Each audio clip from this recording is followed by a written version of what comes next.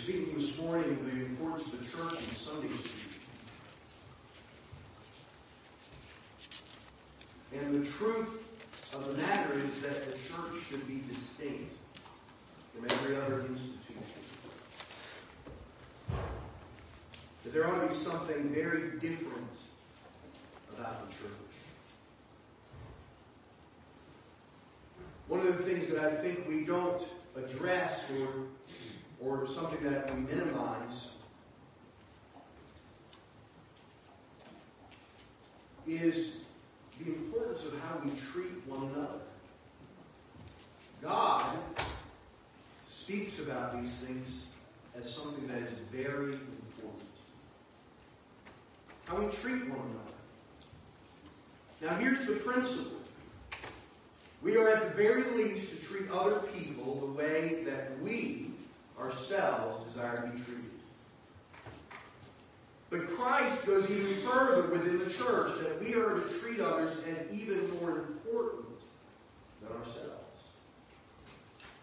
Which ones are we to treat that way? Which ones within the church are we to treat as more important than ourselves? That's right. Everyone. Everyone. And so, if there's someone who has very little, they, as far as the world is concerned, are unimportant. They have no voice, no standing in the community.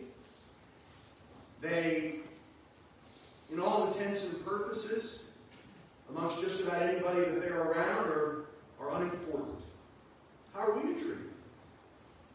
In our own dealings, in our own one-on-one time, well, how are we to treat them? Well, the Scripture teaches us that we're to treat them as more important than ourselves.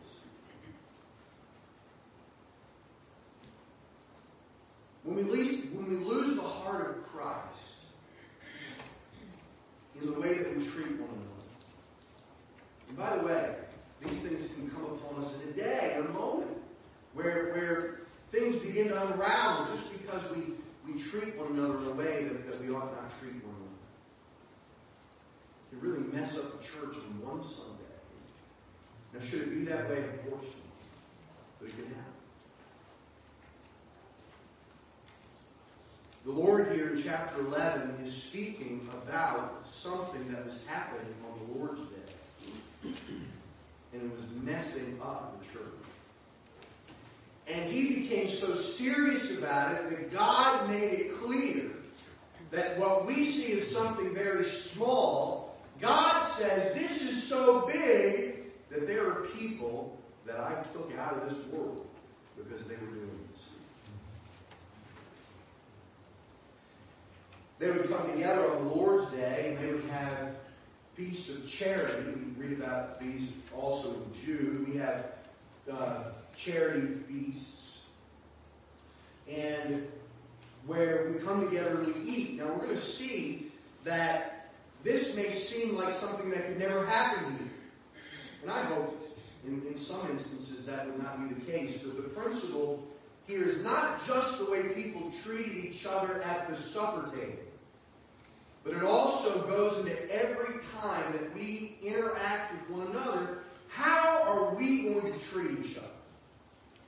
Are we going to treat each other as if we are the cat's meow, the center of the universe, and nothing else matters? Or are we going to treat one another as if the other person is more important than ourselves, at least in that moment? You see, they would come together, and there were folks there in the church that the world saw as marginalized and nothing in society. Likely these people were slaves. Now, don't think of the way we think of slaves in terms of the American slave trade, which was its own set of wickedness. But they were poor. They did not have a lot in the way of resources. They would come together in these potluck dinners, and that's probably what it was. It probably was some type of course, they didn't have crock pots back then, but they probably brought food. And these people, what would they bring? If they brought been very meager. Very meager. Maybe they would have brought some type of oatmeal, or we might call it gruel. Maybe a thin soup with no meat, right? We live in such a society that we have become snobbish in a lot of ways. You know, I thought that one day I'd like to go to the Philippines. My brother Fulford said, you ought to come and help teach for a couple of weeks at the college. I said, I'd like to do that. Then I began to think, what would I eat? If I let whether or not I go to another country be based upon what I eat, is that a good thing or a bad thing? It's a bad thing. Right? If it's watered down vegetable soup and I'm unsatisfied, that's a bad thing, isn't it? Or Papua New Guinea with the Hogs. You know, he's invited me to go. I never go. I'd love to go in a lot of ways, but then I think, what would I eat?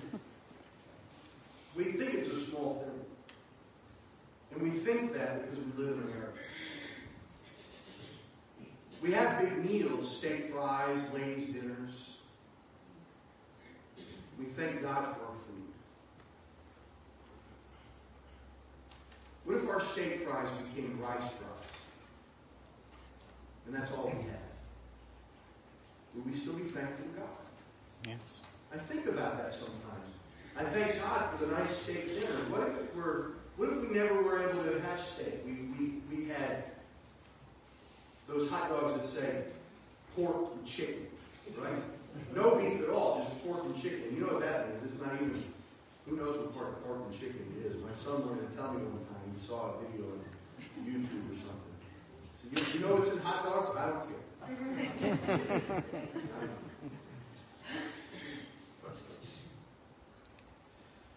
But what was going on here is there were families that were bringing hot dogs, and there were other people that were bringing steak, and the people that were bringing steak said, I ain't no hot dogs. I'm getting to the front of the line, I'm getting steak. And those folks who brought the hot dogs, they didn't eat what they brought. That's what they were doing. Then they get together and they take the Lord's table. And God said they took that Lord's table unworthily. And there's some people I took out. That's what God said. You mean God is saying in this passage that He brought people to death? Now, if they were saved, they're in heaven. But He brought them out. He took them out of this world.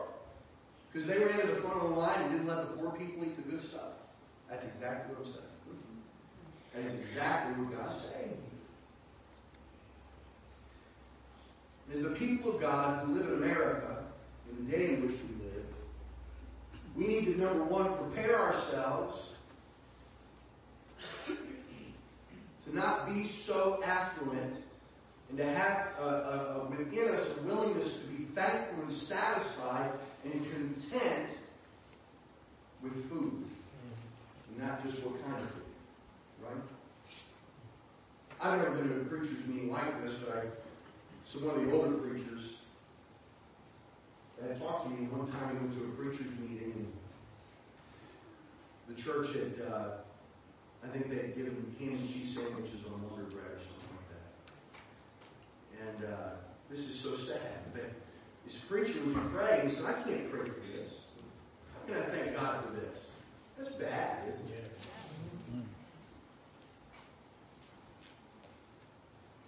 Rather than not else. Because within us is the capability of treating people this way. It's unseen, it's ugly. And God doesn't tolerate it. He really doesn't.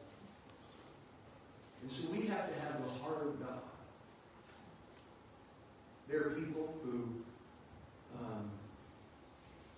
have difficulty living life. And they're not rich, they're poor. How are we going to treat people who are poor because they don't know how to live in this world?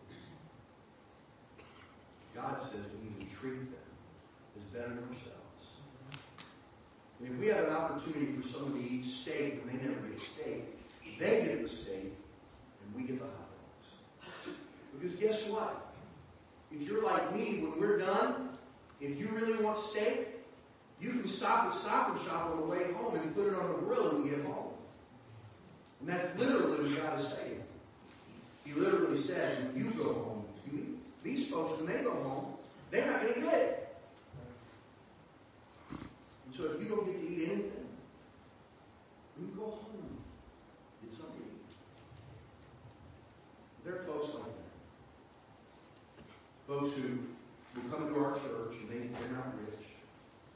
They don't get nice things.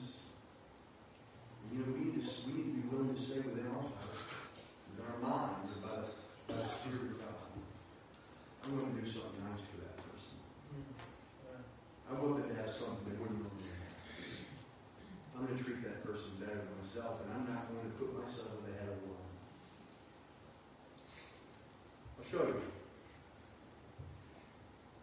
1 Corinthians chapter 11. Let's start there, verse 17.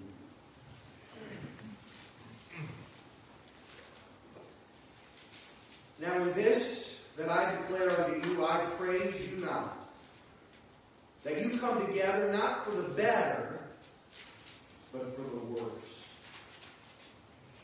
Underline that phrase. You come together not for the better, but for the worse. For first of all, when you come together in the church, I hear that there are divisions among you, and I partly believe it.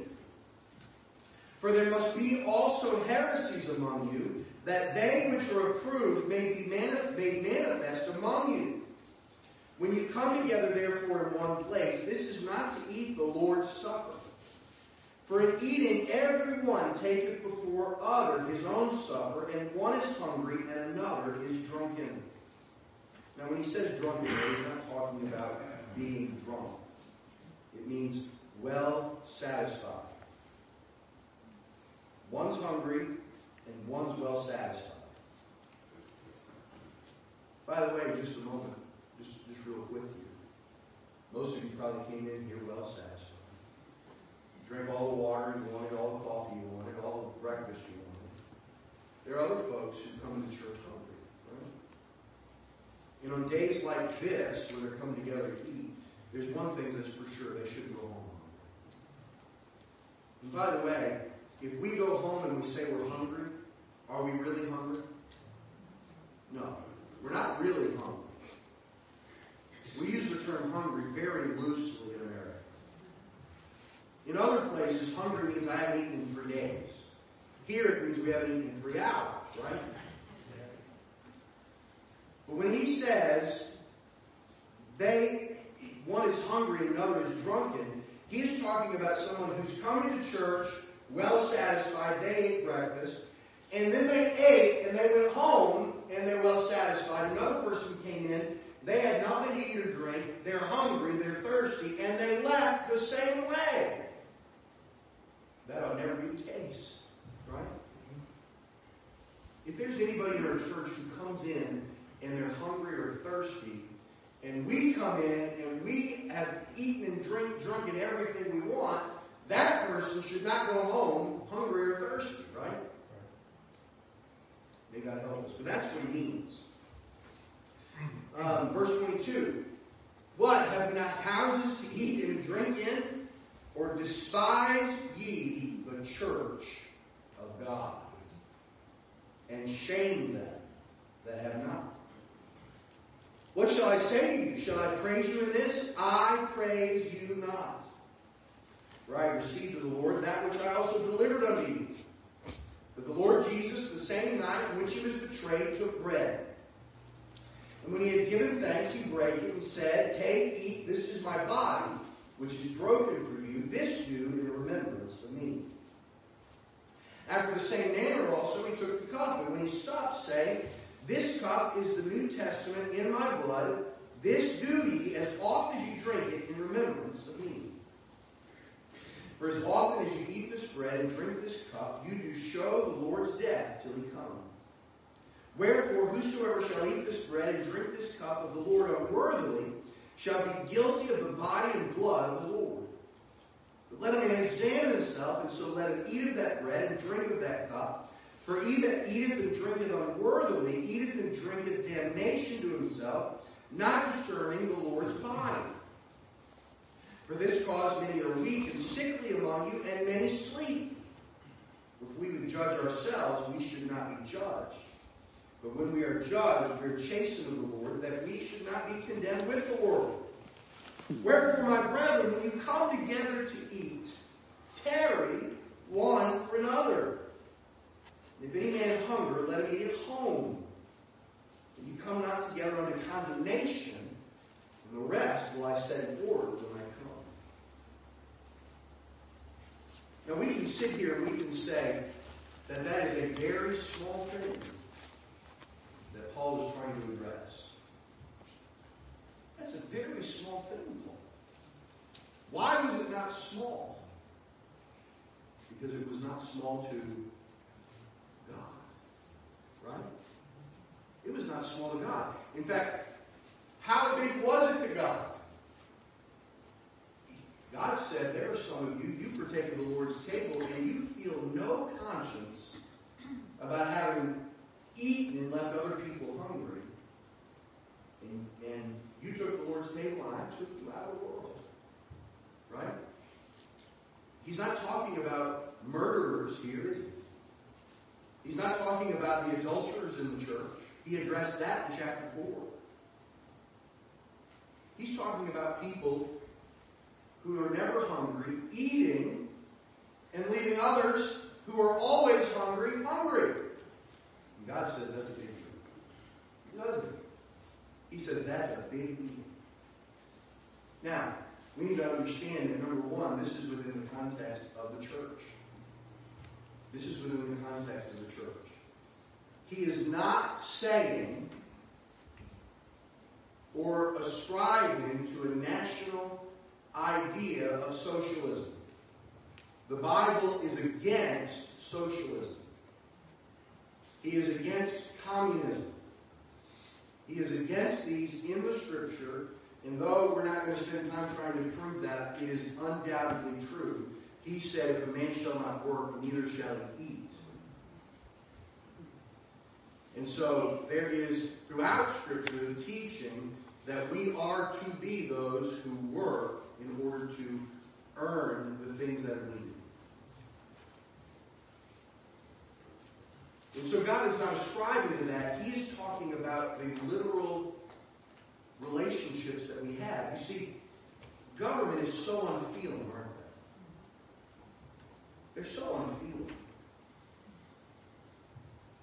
Politicians get up, especially of a particular persuasion, and they begin to talk about how bad people have it. How bad people have it, and we need to make sure that they have. But they have no clue, do they? There's no feeling. There's no personal interaction. In the church, it ought not be that way. Who should be able to come to church? Everybody. And if they come hungry, they ought to leave full. Physically and spiritually. But here were people who were face to face, and they were still unfeeling. Politicians salve their conscience with bills. Brethren, we ought to feel the feeling that people have if they're hungry.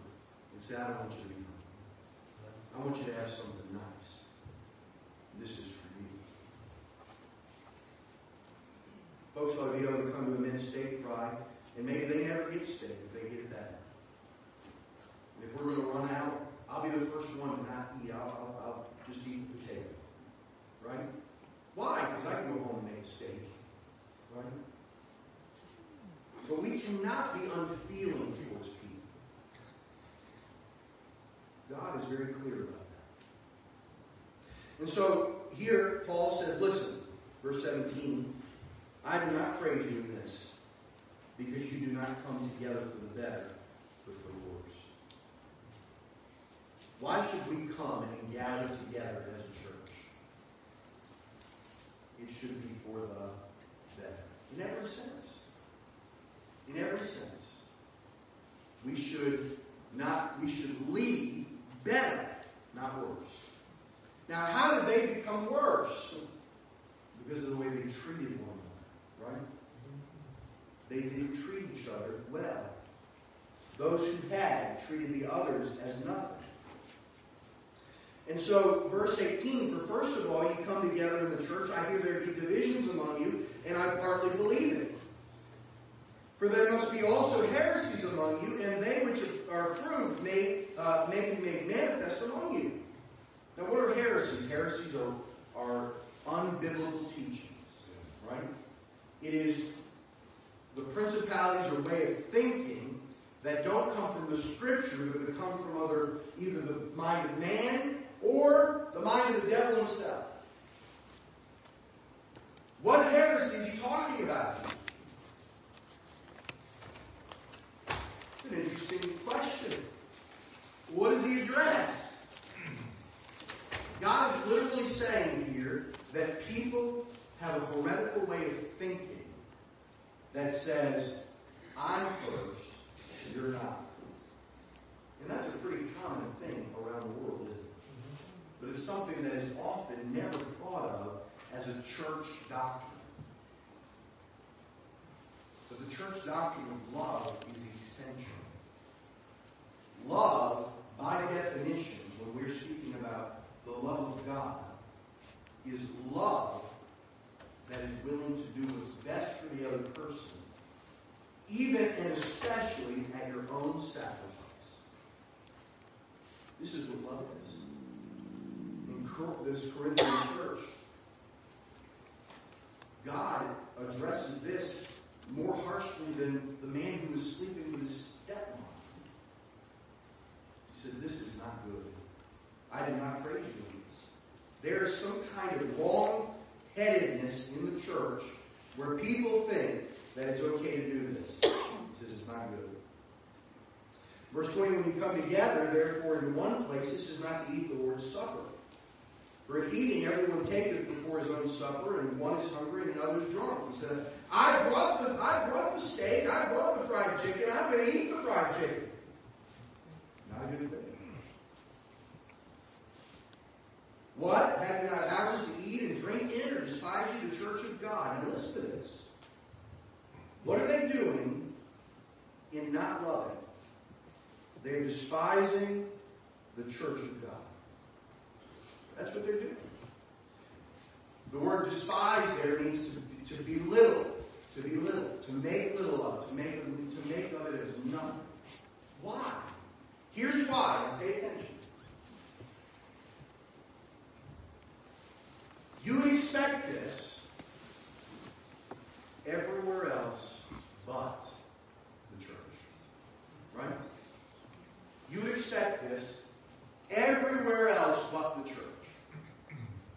You would expect this at any community event, that people would fight over who gets the best food, and whether or not poor people should get it. The amazing thing about the church, which has so made countries like ours so much different than every other place in the world, is that even people who aren't saved have that mind about it, but we're seeing that decrease today. We are definitely becoming a more self-centered nation. But he's saying you despise the church of God because you are acting as if the church is just like every other thing in Corinth. But the church is different.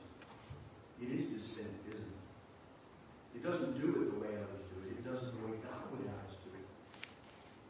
And God would say, go home and eat, and let those who never get it today. You despise the church of God.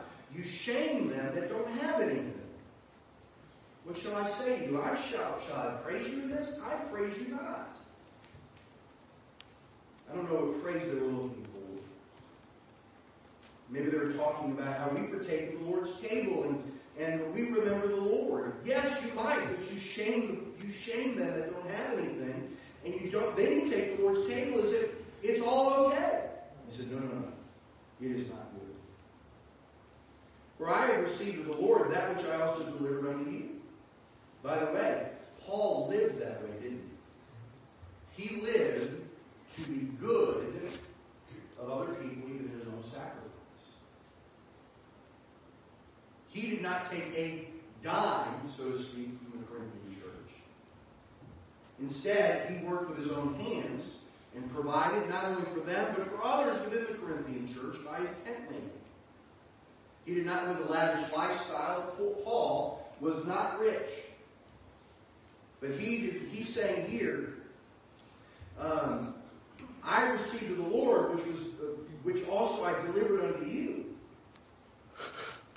And so he's saying these things are the way I have done this, and now I am giving you this. And so then he goes into what we call the Lord's table. This ordinance that we partake of. And here, notice what the Lord Jesus says. He says, take, eat, this is my body, which is broken for you. Do this in remembrance of me. What do we remember about the Lord? Let me ask you something. When you think of the Lord Jesus Christ, what characteristic comes to mind of what he did in coming to earth? You know what? It's okay to say love. Because God so loved the world that he gave his only begotten Son, that whosoever believeth in him should not perish, but have everlasting life. Why did Christ die on the cross? He died because he loves us. What do I mean by that? By the way, I don't mean that he had some emotional attachment to us. He went to the cross because it was best for us. And he did it in his own sacrifice. Looking unto Jesus, the author and finisher of our faith, who for the joy that was set before him endured the cross, despising the shame, and is set down at the right hand of the throne of God. Hebrews 12:2. Jesus died because he loves us. There's no doubt about it. Amen. So, if we're going to remember the Lord, and if you're like me, I remember Christ's love. But if I, in the same mind that is thinking about Christ's love, have just done something so unlovely as to say, hey, at least you'll get a little juice and a cracker, right? And I am unmoved by what I've done in not letting you eat good food, even though you never get to eat good food. And now we're going to go partake of the Lord's table, and I'm going to say, Lord, I'm so thankful that you love me. And we just did something so unloving. God says those two don't go together. Right? That makes sense? It doesn't make sense that I would love you and you would do that at the Lord's table if you're going to remember me and how much I loved you and willing to sacrifice my life for you. Then you ought to love one another. You ought to love one another. After the same manner, he took the cup when he had supped, saying, this is the cup of the New Testament in my blood. Do this as often as you drink it in remembrance of me. What a great thing he did in dying on the cross for our sin. He died for me and he died for you. We ought to remember this. And if we're going to remember how he loved us, we ought to remember to love one another in the same fashion. For as often as you eat this bread and drink this cup, you do show the Lord's death till he comes. He died for you, rich man. What are you willing to do for others? Are you willing to consider others as more important than yourself? Which is what Jesus did on the cross. We'll see that in a moment. Wherefore, whosoever shall eat this bread and drink this cup of the Lord unworthily shall be guilty of the body and blood of the Lord. And so, what did they do that was unworthy of partaking of the Lord's table? What did some of these people do? Specifically. What did they do? These were themselves. Yeah. They were self-centered. even though they could go home and eat. That's bad stuff, isn't it? That really is unseemly. It really is wicked. It is a great and terrible sin. Then they returned to the Lord's table. Said, thank you, God, for remembering and loving me. And so you show forth the Lord's death to the and they took unworthily. And so verse 28, but let a man examine himself, and so let him eat of the bread and drink of the cup. You know what I think Paul's saying there? He's saying, examine yourself. Now, in their case, what examination was he trying to get them to examine themselves in? The way they were treating people at the feast they just had, right? Hey, remember back 15 minutes ago? When you said, I'm going to get the good food and I'm going to leave the bad food for everybody else? By the way, let's think about that when we have our own dinners too. We don't need to take 25 meatballs, leave none for everybody else. Still, everybody has food when they get home. That's true. But let's consider others. Amen. I was thankful for ministry. Where men would not get up to go eat first. Now, that can only last so long. Somebody's got to be first, right? Somebody's got to be first. That's why we say ladies first, so they can figure it out, right? But it's commendable to say, you know what? I don't need to get the best stuff. I can go last. I can go last. I appreciate men who say, you know what? I'll hold off until the end. There's nothing wrong with that, is there? Now, everybody can't do that, and someone eventually has to go first. And don't put us in a situation where we have to beg people to go get something to eat. I've been there, and it's uncomfortable. But let's consider one another better than ourselves. And so again, Paul says, listen, when you come together to eat, verse 33, tarry one for another. Wait. We can literally partake of the Lord's table and bring judgment upon ourselves. Verse 29, for he that eateth and drinketh unworthily eateth and drinketh damnation. Now, he's not saying that you lose your salvation and go to hell. The word damnation means to be judged. You bring judgment upon yourself. What was God's judgment? Some people got sick and some died. That's what he means by sleep. And by the way, when he says sleep there, everywhere in the scripture where the word sleep is used, it's used for saved people. And so saved people die and sleep. They don't die and go to hell. I don't believe in soul sleep. That's not what he's saying. He's using it as in language that reminds us that we go to heaven. To be absent from the body is to be present with the Lord. Right? So he uses the word sleep. Jesus used it with Lazarus. And so I don't think Paul's saying here that they were unsaved, that God killed them because they were unsaved. In fact, I'm sure that's not true, because later on he says, but when you are judged, you're chastened of the Lord. Who does God chasten? You can read about this in Hebrews chapter 12. He chastens those that he loves. In fact, everybody who's a Christian at some point should know what it means to be chastened by the Lord. Because God chastens the ones he loves. If we go through life and we don't have an experience of God chastening us, then there may be a problem. In fact, God says, he uses the word bastard. In other words, you're like a child, but you're not really. In other words, you may be going to church, but you're not really saved. God chastens those he loves. And so God is chastening these people, even with death. But my goodness, what if we just said, you know what? I love you. And you can have what is mine. And I'll get more later. Turn to Philippians chapter 2. Philippians chapter 2. This is so important. We'll close.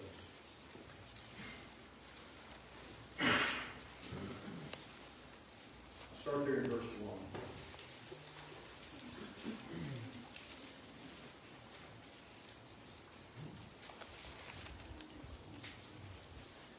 Philippians chapter 2, verse 1.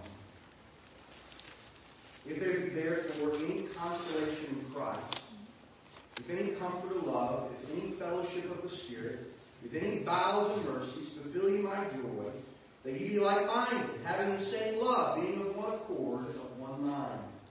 Let nothing be done through strife or vainglory, but in lowliness of mind let each esteem other better than themselves.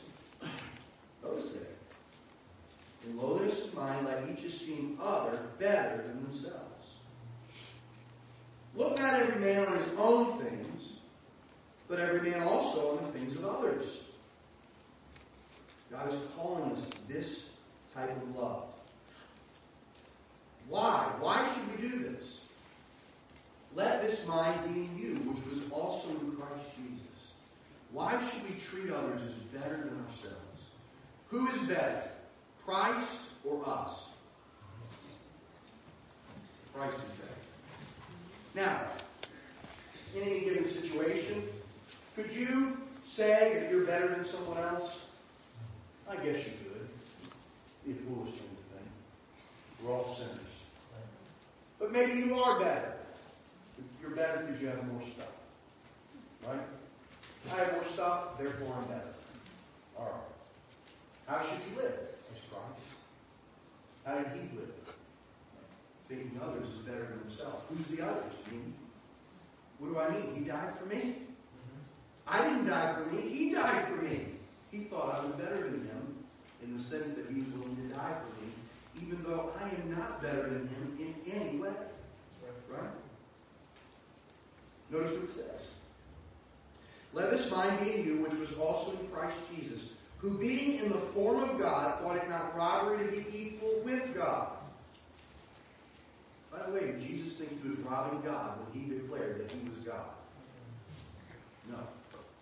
Why was he not robbing God when he declared that I am, for example, he said, I am Yahweh, Jehovah. He said that. Why was he not robbing God when he said that? When he said, I am the same God who spoke to Moses. When he asked, what is your name? I said, I am. I'm the same one. Why was Jesus not robbing God when he said that? He is God. So he's not robbing God. But notice what he did. But made himself of no reputation, and took upon him the form of a servant, who was made in the likeness of men. What reputation, by the way, did Jesus Christ have when he was born into this world? He was born in a manger. He was sought after the king to be killed. Right? He was born with no reputation, not in king's homes, but in a manger. And he continued to have no reputation throughout his life until he died. Now, did some revere? Absolutely. But many cried out for his crucifixion that last day. And being found in fashion as a man, he humbled himself and became obedient unto death, even the death of the cross. Wherefore God hath highly exalted him and given him a name which is above every name.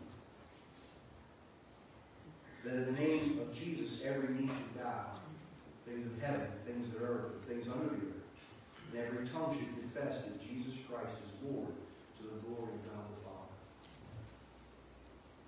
Now Jesus died with the understanding, again, in Hebrews chapter 12, verse 2, looking unto Jesus, the author and finisher of our faith, who for the joy set before him endured the cross. Do you know what his joy was? Me. You. All the redeemed. That was his joy. He died for us. So did he gain by dying on the cross? He did. He gained us, didn't he? He gained exactly what he wanted. But he sacrificed himself in love. I would say this. There is no sacrifice that we can make in this world that we will not gain much more from God. In decide to go hungry, knowing that we can eat later, if we decide to put someone else's needs before ours, and say, I will help you, even though I might have to sacrifice something for you, I guarantee you this. I guarantee you this, you will not lose. There's no doubt in my mind. But we must be people who are willing to love. Willing to do what is best for the other person, even at our own sacrifice. And to do any less is to despise the church of God. Jesus told his disciples in John 13, a new commandment I give unto you, that you love one another even as I have loved you. Now, had God commanded that people love one another?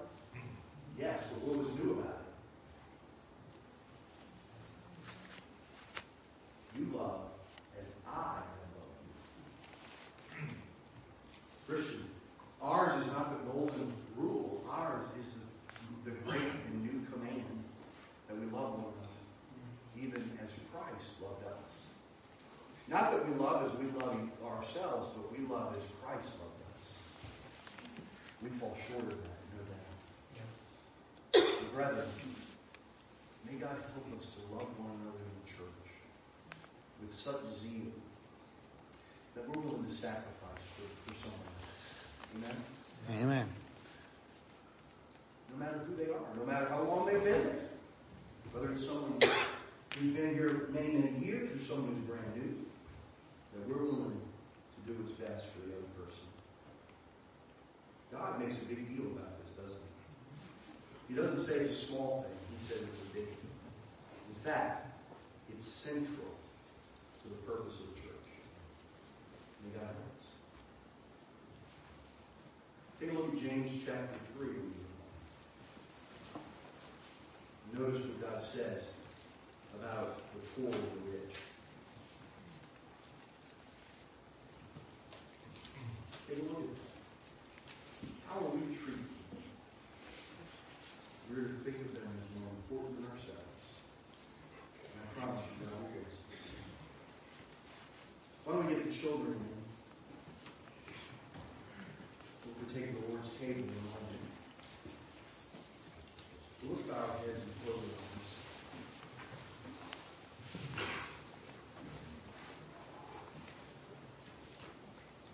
You may be here and you're not saved.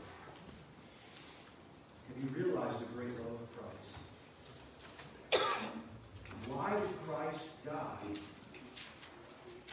He died because he loves us, yes. He loves us even though while we were yet sinners, he died for us. He died because we are sinners. If you've come today and you thought that you're going to go to heaven one day because you've been a good person, I want to ask you the question, why did Christ die? He did die for you, but he died because you're a sinner. Because you cannot go to heaven. You cannot go to heaven because you've been good. Because there is none good, no, not one. Jesus had to die for you, just as he had to die for me. If you believe that you're going to heaven because you're good, I'm pleading with you to change your mind right now. Change your mind. With everything that you have in your mind, in your heart, ask the Lord Jesus Christ to save you. Change your mind from thinking that you're good to knowing that you're not. From thinking that you can go to heaven because you've been good to telling God you know that you cannot go that way. Reply just a moment. If you're not saved, you have not trusted Christ with all your heart, that he died on the cross for your sin and rose from the dead.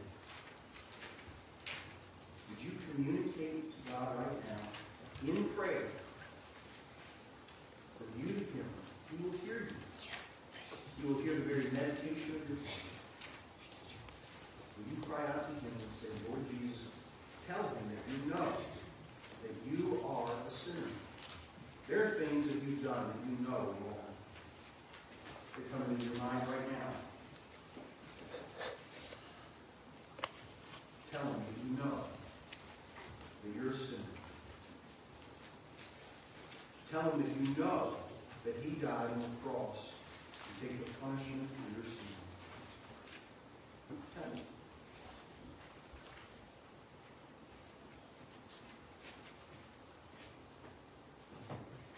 And if you believe with all your heart that this is true, ask him to save you. If you do not believe, there is no purpose in asking. It is not a magic prayer. But if you believe and you ask him to save you, he keeps his promises. He is a God that cannot lie.